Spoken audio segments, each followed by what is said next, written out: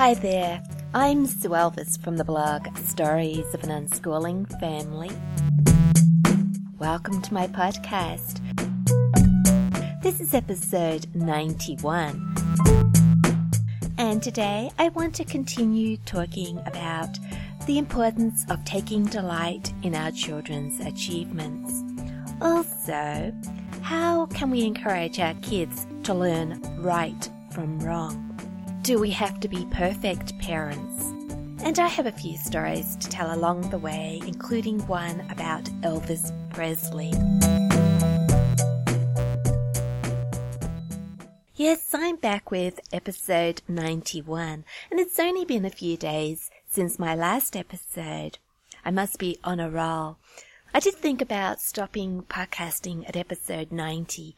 For weeks I've had that number in my mind. I can't stop at episode 89. That number doesn't sound right. I'm a person who likes numbers, and the number 90 sounded much neater than 89. To do a series of podcasts and finish up at number 90 sounded okay to me. But now that I'm making episode 91, I guess I'm going to have to go all the way to 100. Otherwise, I'm not going to feel right. So I hope I can do that I can find enough interesting things to talk about. And if you would like to suggest some topics, if there's some things that you would like me to talk about, then please come over to my blog, Stories of an Unschooling Family, or to my Facebook page of the same name, and stop by and make a few suggestions. Well, last week, you might remember that I was talking about how I went from being a gold star student to just being sort of above average. I didn't fulfill the early promise that my parents and teachers saw within me. Yes, they had been hoping for a lot more than I actually produced. And in some ways I look back and I feel that I disappointed everybody. What happened to me?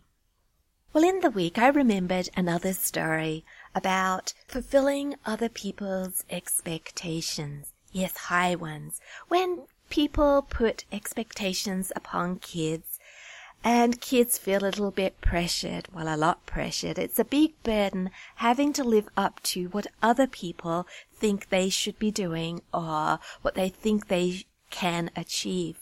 And my parents always had this dream that I would become a doctor.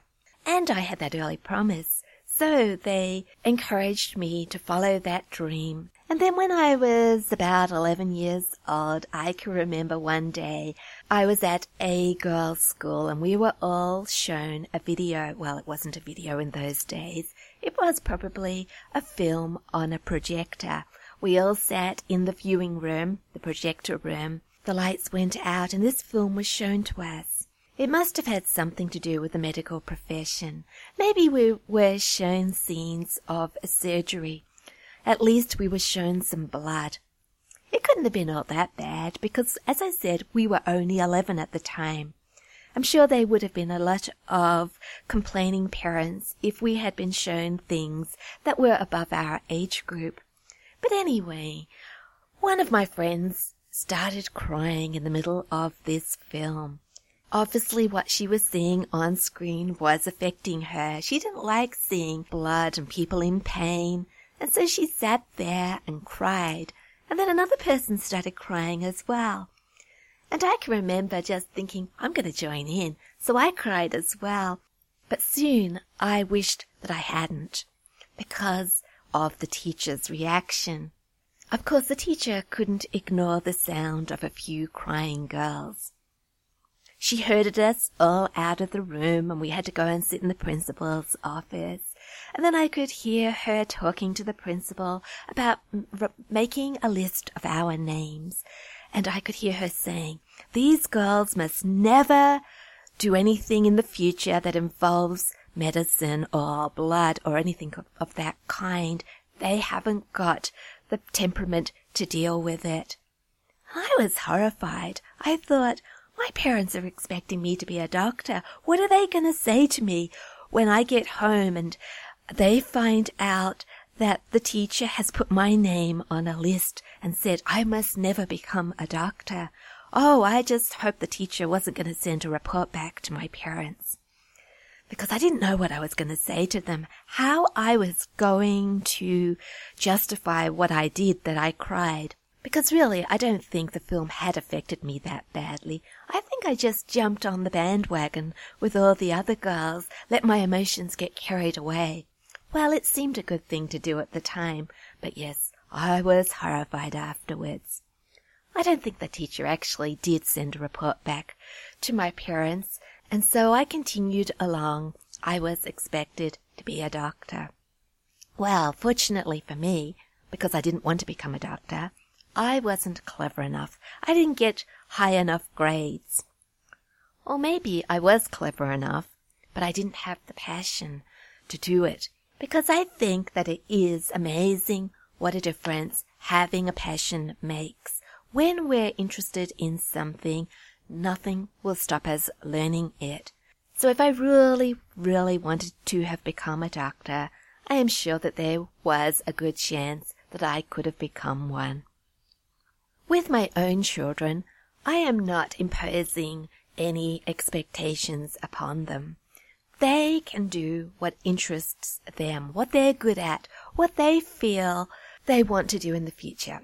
I'm not saying to them, you must do this, or will be a secure job option. I'm not making them learn things just in case. Just in case one day they might want to be a doctor and they should do these subjects, for instance. Instead, I'm taking an interest in what they're interested in. So what would I say to you? I would say find out what interests your children. Take delight in their achievements today. Taking delight in our kids' achievements. I've been thinking about that. Should we praise them? I think I've talked about this in a previous podcast, and I think people do hold back on the praise. It's not good for them. They begin to think that they are wonderful. They won't strive for more. They'll think they're better than other people. Well, as I said before, I think we should praise our kids. We should also praise other people's kids as well. Our kids need to know they're doing a good job. It gives them confidence. And I think this is the difference between me and my daughter Imogen. We have very similar personalities, but there is one difference. She has so much more confidence than me. I only have to look at her Facebook page and mine to know that. Imogen believes that people are interested in what she's doing because she believes in herself.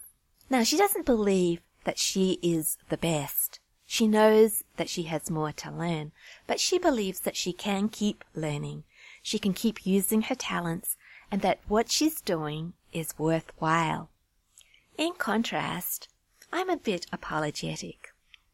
I invite people to read my blog posts or watch my videos or listen to my podcasts, but I'm thinking at the same time, it's okay if you don't. You probably have too much other things to do. Maybe what I'm producing isn't what you want to hear, to watch, to read. Yes, I hold back sometimes. Am I doing something worthwhile?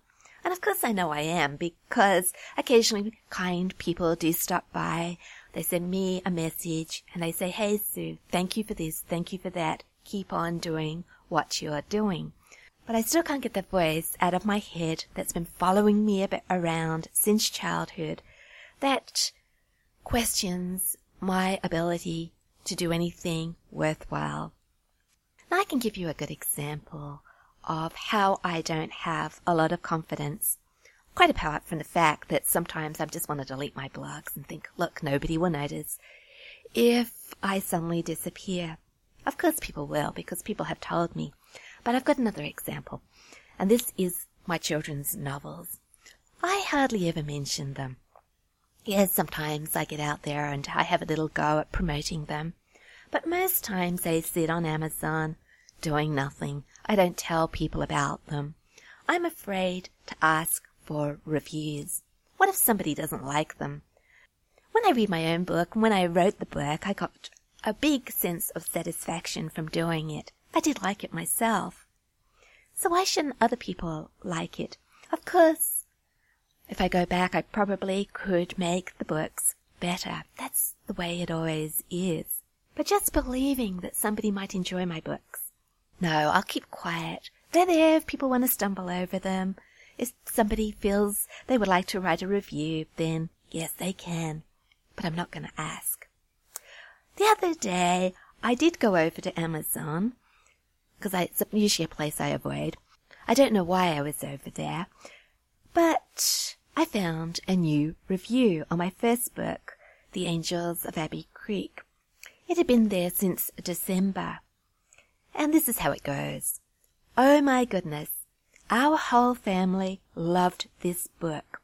We couldn't put it down. It's so great for the whole family, but anyone will enjoy it. Can't wait to read The Angels of Gumtree Road. You know, that review made me smile. I thought somebody enjoyed what I wrote. I brought a little bit of joy into someone's day or days as they were reading it. And of course, The Angels of Gumtree Road is now on Amazon as well, so that reviewer can go and buy a copy of The Angels of Gumtree Road, and I hope if they do, they will enjoy it as well. But I can just imagine when Imogen publishes her novel, she will tell people about it. She'll go out there and say, hey, I've written this novel and I really enjoyed writing it, and I'm sure you will enjoy it as well. And probably people will. There's nothing as infectious as somebody sharing something they believe in.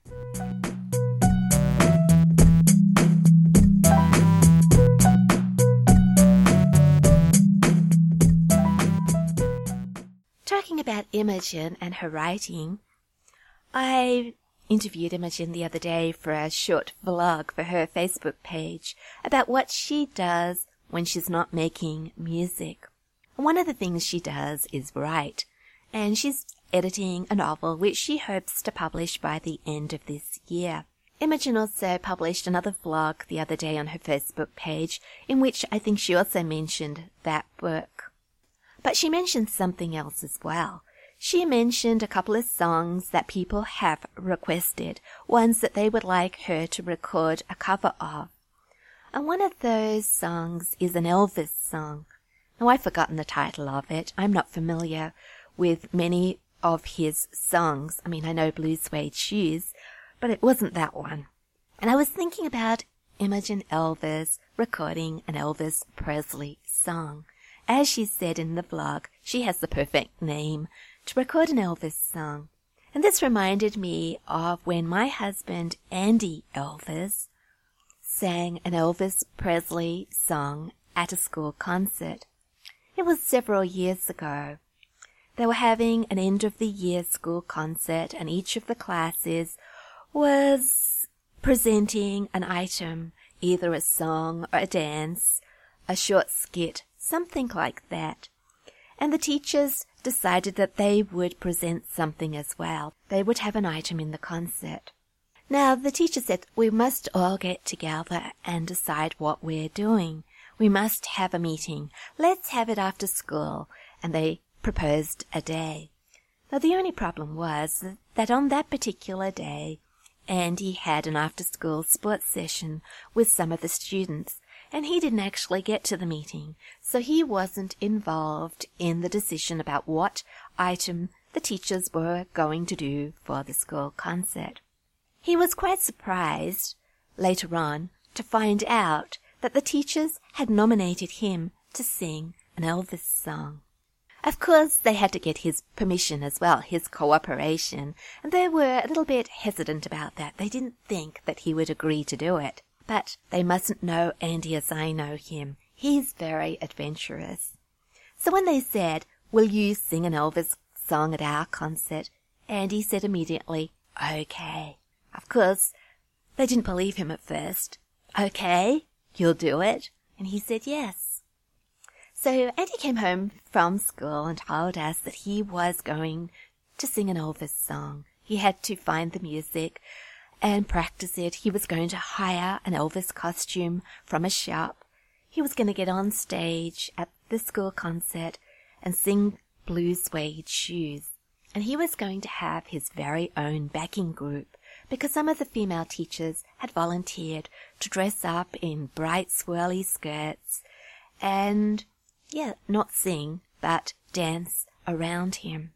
So Andy said, "I'll have my very own backing group." And the girls said, "Wow, Dad, you'll be a superstar." So Andy found the music online to Blue Suede Shoes, and then he started practicing. And one day he went to school and he told the other teachers what he'd been doing. "I've been practicing the Elvis song." And the teachers said, "You're going to sing? We only expected you to mime along with a recording."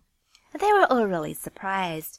Of course, Andy looked scornful and he said, "Mime? No, if I'm going to be Elvis, I'm going to do it properly. I'm going to sing." And they couldn't believe he could sing. They said, "You can sing?" And he said, "Yes," because of course he can. And they wanted him to sing a verse for them. So he stood in the doorway of the classroom and he sang the first verse of Blue Suede Shoes. And of course they all said, "You can sing. You sound like Elvis." Andy grinned. I think he had amazed all the other teachers. Miming wouldn't have been good enough for him. A day before the concert, Andy had to go to the hire shop to pick up his costume. He had a voluminous shirt, a pair of trousers, flared ones, bright blue both of them. They were studded with fake jewels. The shirt had a zippered opening. He had a wide leather belt with chains attached to it, a chunky gold chain to wear around his neck, and massive dark sunglasses. Yes, sunglasses to hide behind. He even had a wig with sideburns. Now, if you know my husband Andy, or if you've seen pictures of him, you'll know he doesn't have a lot of hair. All he needed was a pair of blue suede shoes. Before Andy could bring his costume home, he had to deal with the paperwork. The shop assistant had already put his name down as Andy, but as she said, she needed his surname. So he said, "It's Elvis." And the assistant said, "Elvis? No, we need your real surname." And he said, "My real name is Elvis." And the woman raised her eyebrows and said, "Really? No." She didn't believe him. She said, "I'm afraid I'll have to ask to see your driver's license." So Andy got it out of his pocket and handed it over. The shop assistant looked at it and then she cried out, "Wow, you really are Elvis." And she was so excited, she said, "I will have to tell my daughter we had Elvis in the store today. This will make a good story because she'll never believe me." So Andy brought the costume home. Of course, he had to try it all on for us. He went into the bedroom, put on the costume, came out.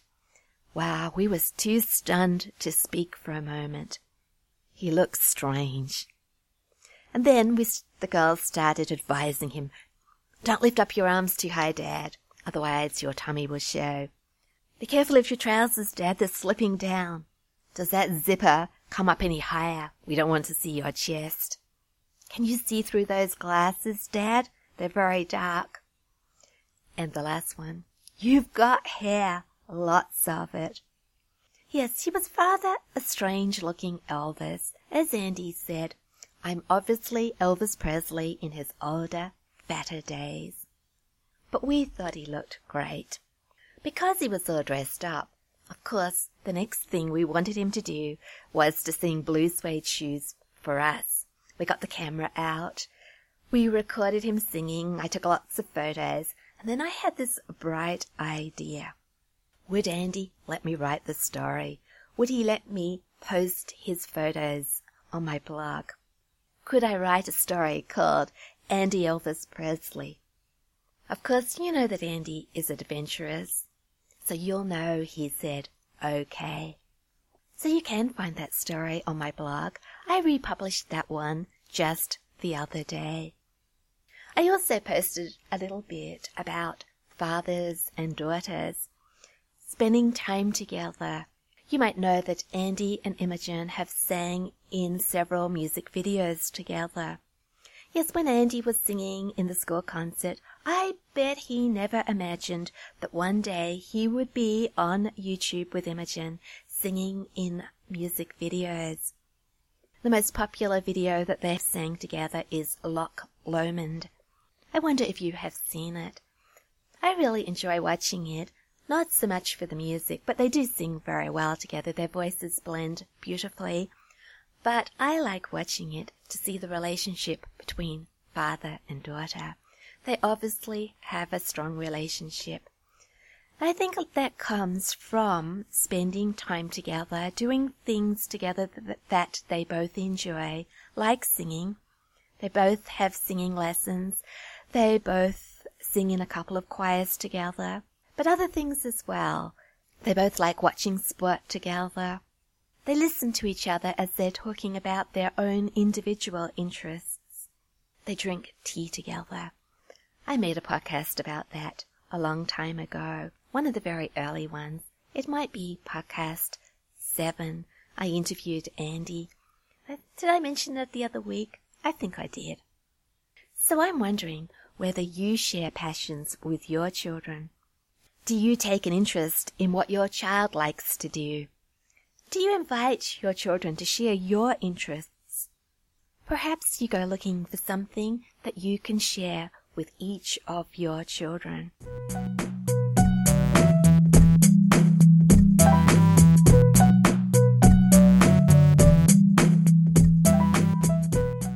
On to something different.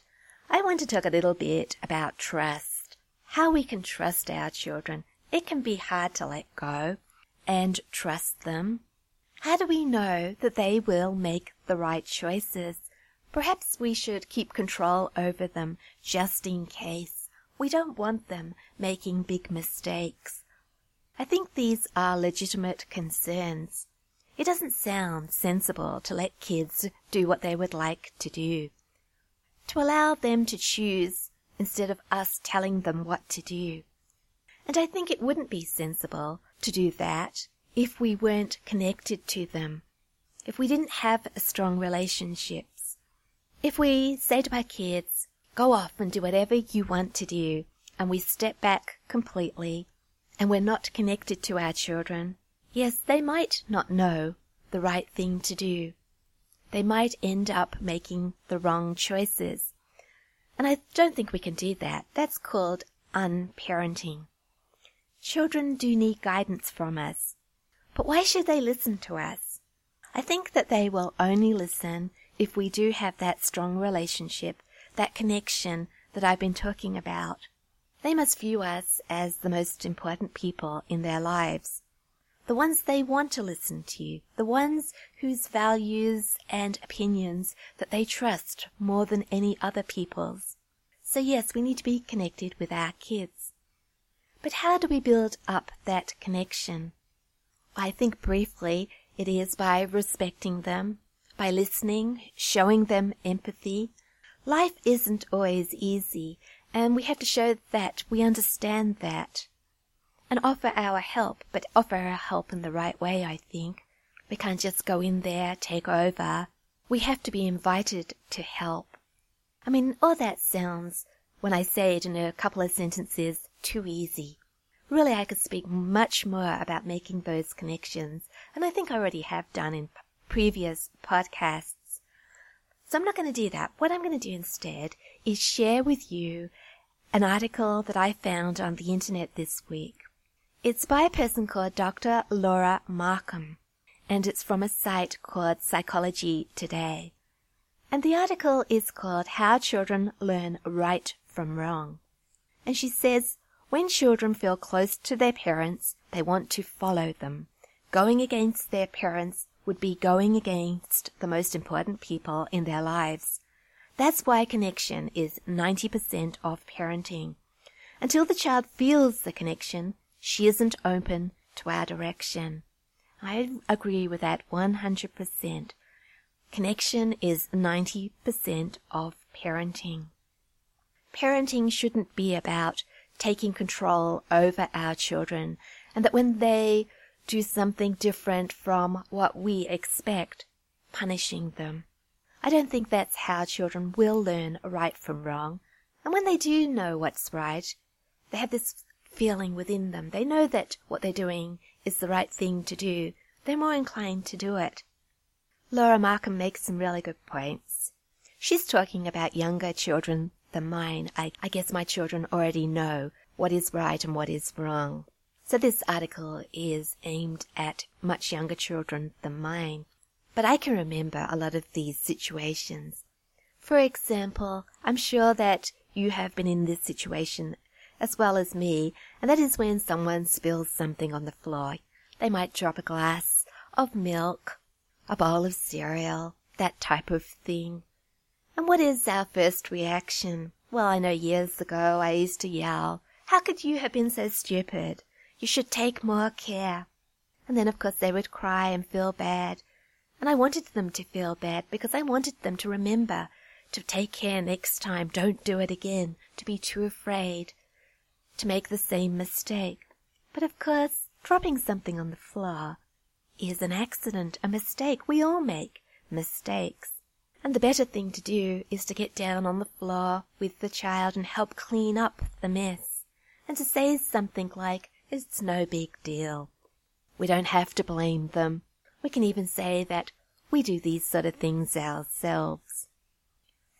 Laura says further down in her article, when we're forgiving of their mistakes, they learn that no one's perfect, but they're more than enough just the way they are.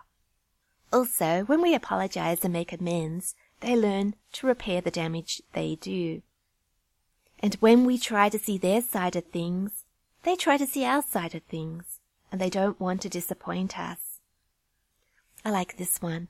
When we delight in them being our children, they learn that they are of value. I think that is very relevant to what I was talking about last week and at the beginning of this podcast. I'm not going to go through the whole article because I'm going to put a link in the show notes and I hope you'll go and read it. But one last point I do want to read out is this one. Conversely, when we punish them, they learn that's how to solve problems. People with more power are allowed to use it against people with less power. How Children Learn Right from Wrong by Dr. Laura Markham on the site Psychology Today. And as I said, I'll also put the link in my show notes. I've just remembered there was one more paragraph in that article that I wanted to share because it leads on to something else that I'd like to talk about. The paragraph is this. Do you have to be perfect? No, of course not. But then you can't expect your child to be perfect either. I think that's a real problem for parents. We do expect our children to be better than us.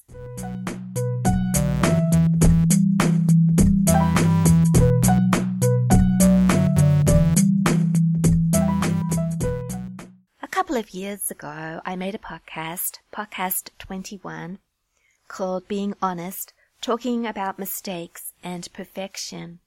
And I mulled over the question, do we have to be perfect as parents? Because of course, we're the example for our children.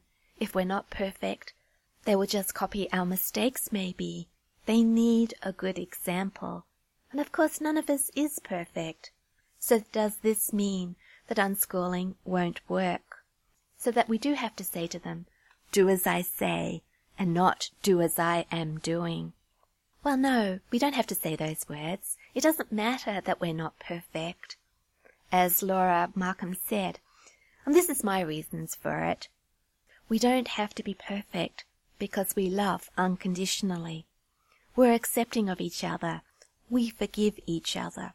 And it's much more important for us to be that way, loving, accepting, and forgiving, than it is to be perfect.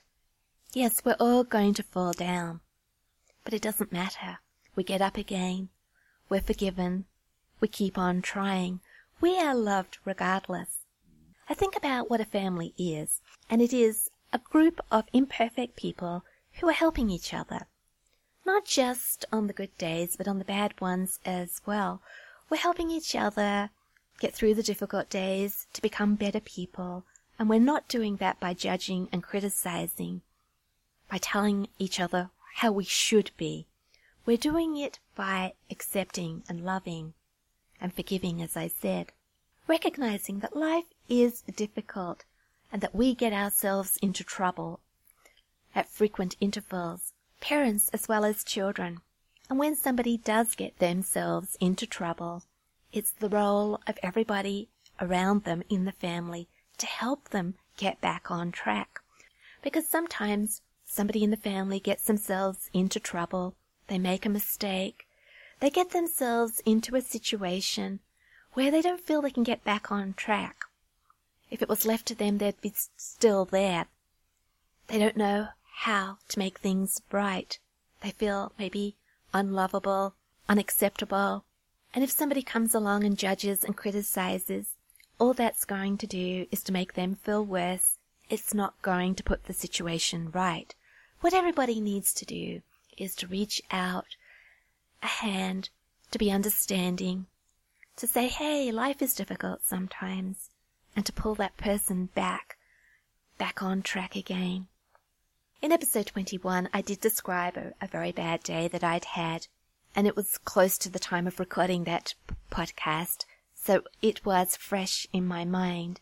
And I did describe how I'd had a really bad day, fallen into a pit of misery. I just didn't know what to do. I felt such a bad mother. I couldn't forgive myself. I didn't think anybody would ever want to know me, just felt like running away. If I ran away, they wouldn't have to put up with me. I'd be doing them a favor. I went from bad to worse. The longer the situation went on, the more I felt unable to get myself out of it. And then one of my children, all they did was slip their hand inside mine and cuddle up to me. And everything just melted away. I knew I was loved. I knew I'd been forgiven. I knew they weren't judging me, criticizing me. I knew that they were recognizing that yes, life is difficult. We all get into these kind of situations. It was okay. So if you would like to listen to more of that story and my thoughts on mistakes and perfection, as I said, you can find them in episode 21 of this podcast. I listened to that podcast the other day, the first time in a couple of years, and I listened because I was wondering whether the podcast had something in it that would be helpful to someone in particular. I couldn't quite remember what I'd spoken about. I did discover that it has a nice piece of music in it, so if for nothing else, you might enjoy the music. But there is another podcast I listened to the other day, and this one is episode 10, Should a Child Be Given the Freedom to Choose? We're going back to that topic again. It's really strange listening to old episodes. Well, it is for me. And I don't like doing it, really. Just listen to my words, especially the early ones, because I think my voice is a bit stilted. I'm not comfortable with the mic. But this particular episode, episode 10, is an interview episode. I was speaking with my daughters, Sophie and Imogen. I think Sophie must have been 13 at the time and Imogen 19. I asked them the question, should a child be given the freedom to choose? To choose what they would like to do? Would they choose to do nothing at all? Would they choose to do things that a parent wouldn't approve of? Doesn't a parent have more experience than children? Shouldn't their choices be more valuable? I'd forgotten one point that Imogen made in that podcast. She said that it is essential that children are given the freedom to choose when they are still young, when they are still within the family, when we're around to guide them. Yes, to have those connections, to pass on our values, to share with our children. Because it will be a whole lot harder for our children if they suddenly find themselves with limitless freedom once they leave home. They won't be used to making their own choices. What will they do with that sudden freedom? Will they make the right choices? Will they rebel and do things that they've never been allowed to do before, make all the wrong choices because they were made to make all the right ones when they were at home? Surely it's better for children to make a few mistakes, while they have us around us to help them out. Anyway, I think that was a good point that Imogen made. It was a good interview, I think. If you ignore my voice, the girls had some wonderful things to say. I think it's always good to listen to our children. We go asking other people what we should do with our children, and sometimes I think we forget to go to our own children and ask them how they're feeling, what they feel about the situation, what their opinions are about the way they learn right from wrong, what they need from us.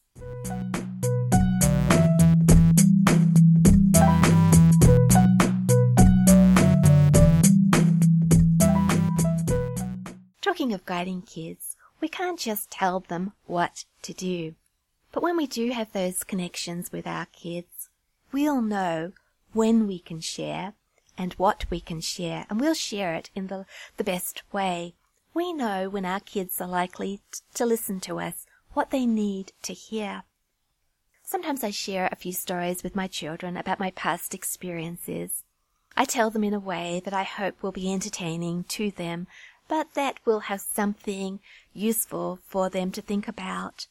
One of those stories is my surgery story. I think I've already told this story before because I shared it with my son a few years ago, my son Callum. But I recently shared it with my daughter Sophie, so this is why the story is fresh in my mind at the moment, and I hope if you've already heard it that you don't mind hearing it again. Now, I told the story to Callum. One day we went out to coffee together and I asked him how he was getting on at work, and he said that he was having a hard time. He wasn't sure that he had the skills necessary for his job. He felt a little bit out of his depth, and he was afraid of people getting annoyed with him, criticizing what he was doing. And so I told him my surgery story. I used to work in the veterinary physiology lab at Sydney University. This was many, many years ago. Our professor was rather a strict and foreboding person. He didn't have many people skills. He kept himself aloof from us. If anybody made a mistake, we were sure to hear about it. I guess we were all a little bit in awe of him, also maybe a little bit scared of him. There were a few of us younger people, and at regular intervals the professor would come into our lab and he would say, "I want somebody to set up surgery on Friday morning." And we wouldn't want to look at him. We'd all sort of look at the floor, look anywhere but at his face, because we knew that he was about to choose one of us to set up the surgery, and that he would expect us to help him with the surgery on that morning. None of us liked doing that because he was a hard taskmaster. He never smiled. He always expected perfection. Sometimes I was chosen and I went through the agony of setting up surgery and helping out, and sometimes I sighed with relief when somebody else was chosen. But it got to the stage where I was afraid to go to work because I used to think, what if the professor asks me to do something today, like set up surgery, and I have to go through the agony of waiting to find out if I'm going to be the one that has to do it. And so I decided that I would have to get better at my job. If I became so good at setting up surgery, I wouldn't have to worry about it. It would just be something that I would have the skills to do. I would become confident, and then when the finger was pointed at me, instead of shaking and thinking, oh, how am I ever going to do that, I would think, I can do that. I have the skills. I'm going to do a good job. So I started asking questions. I started making notes about everything that I needed to know. I started taking a great interest in the job. I became knowledgeable and skillful, and the professor noticed. He would come into the lab and instead of looking at each of us in turn, he would just look at me and he would say, "Sue, I need the surgery set up on Friday morning and I would like you to assist." And I would say, "Fine, I can do that." And I did it, and I was good at my job, and the professor started talking to me properly. We used to have conversations while we were working together.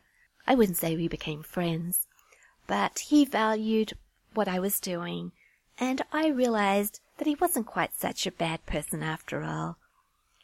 So I told this story to Sophie the other day because she had a little bit of upset at work. She said that she was expected to do things that she hadn't been trained in. She didn't feel she was doing a good job. So I told her the story and suggested that perhaps she could ask questions, go back to her boss and say, I haven't been trained in that particular skill. Would you mind explaining? Would you mind showing me how to do it? Taking a bigger interest, showing that she was prepared to learn, because I think that most people are willing to share their skills if they are asked. Hardly anybody says no and doesn't want to share what they already know. Most of us take great delight in sharing our skills. And so that's what Sophie did. She went back to the person that she works with in the cafe, and that person said, I'm willing to help you. I'll look after you, and then when I'm not here, I'll get somebody else to look after you. We'll make sure that you're well trained. And Sophie has gone from feeling not very confident to being very proficient at her job. The manager of the cafe said the other day that you only have to show Sophie something once, and she's got the idea. And now she wants her to be trained in coffee making, be a barista. She started off as kitchen hand, so she has progressed through the skills. And I think Sophie really loves this job. She won't want to do it forever, but it is earning her some money so that she can buy herself a professional camera, because photography and videography, they're her big loves. But being a barista at a cafe, knowing how to serve customers, how to do all the other things that go with that job, all these skills will ensure that she's employable, that she'll get a job in any cafe. Hospitality is a big industry. People are always looking for well-trained cafe staff, especially baristas. It's always good to make mistakes or to be in difficult situations because we learn from them. And then later on, we can share those experiences with our children. Our children need to know that we are not perfect and that there were times when we were in similar situations to them. Just like we learned, they can learn. We have more to learn, but that's okay. As I once said, if we knew it all, where would we be? Learning is exciting, and to learn, we have to make mistakes.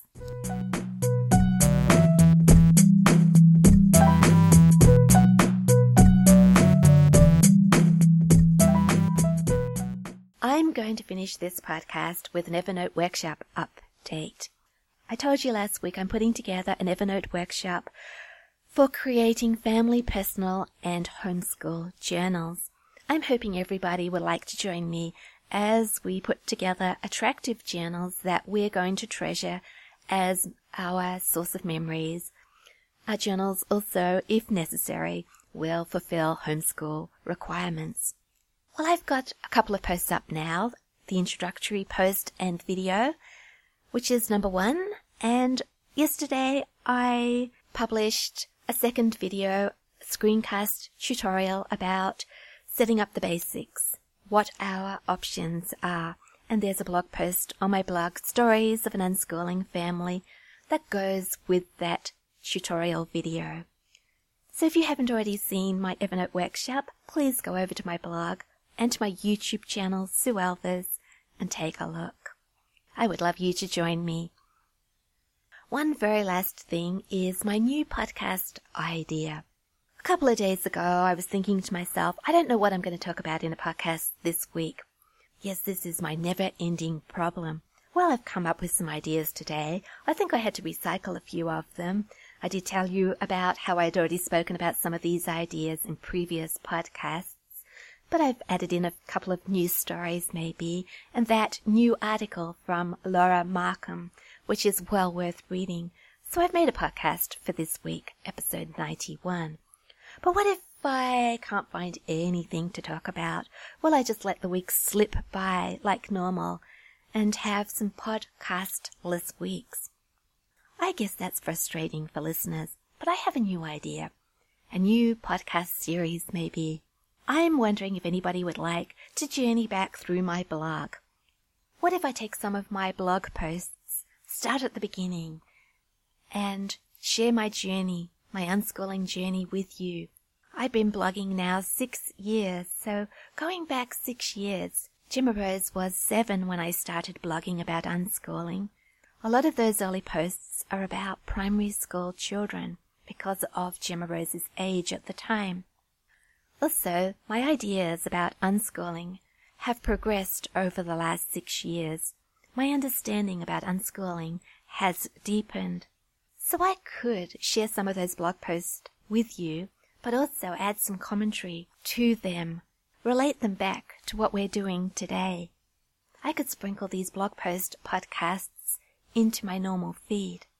So what do you think about that idea? Is that a ridiculous one, or do you think that might work? Do you think that I should do a couple of sample podcasts in that style and see how we go?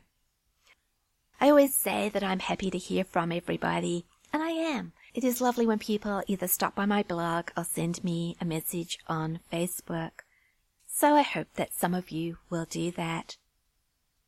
Now, because I'm feeling confident today, I'm going to ask you to go over to iTunes and give this podcast a rating or write a review. I would really appreciate that. A lot of other podcasters end their podcasts asking their listeners to do this because, as they say, it gets the word out about their podcasts. And I would like to get the word out about unschooling. Maybe there are other parents out there who need to hear the message of unschooling. So I think that's all I want to say today. I would like to wish you a happy week. I hope you have loads of exciting unschooling adventures. And until next time, trust, respect, and love unconditionally.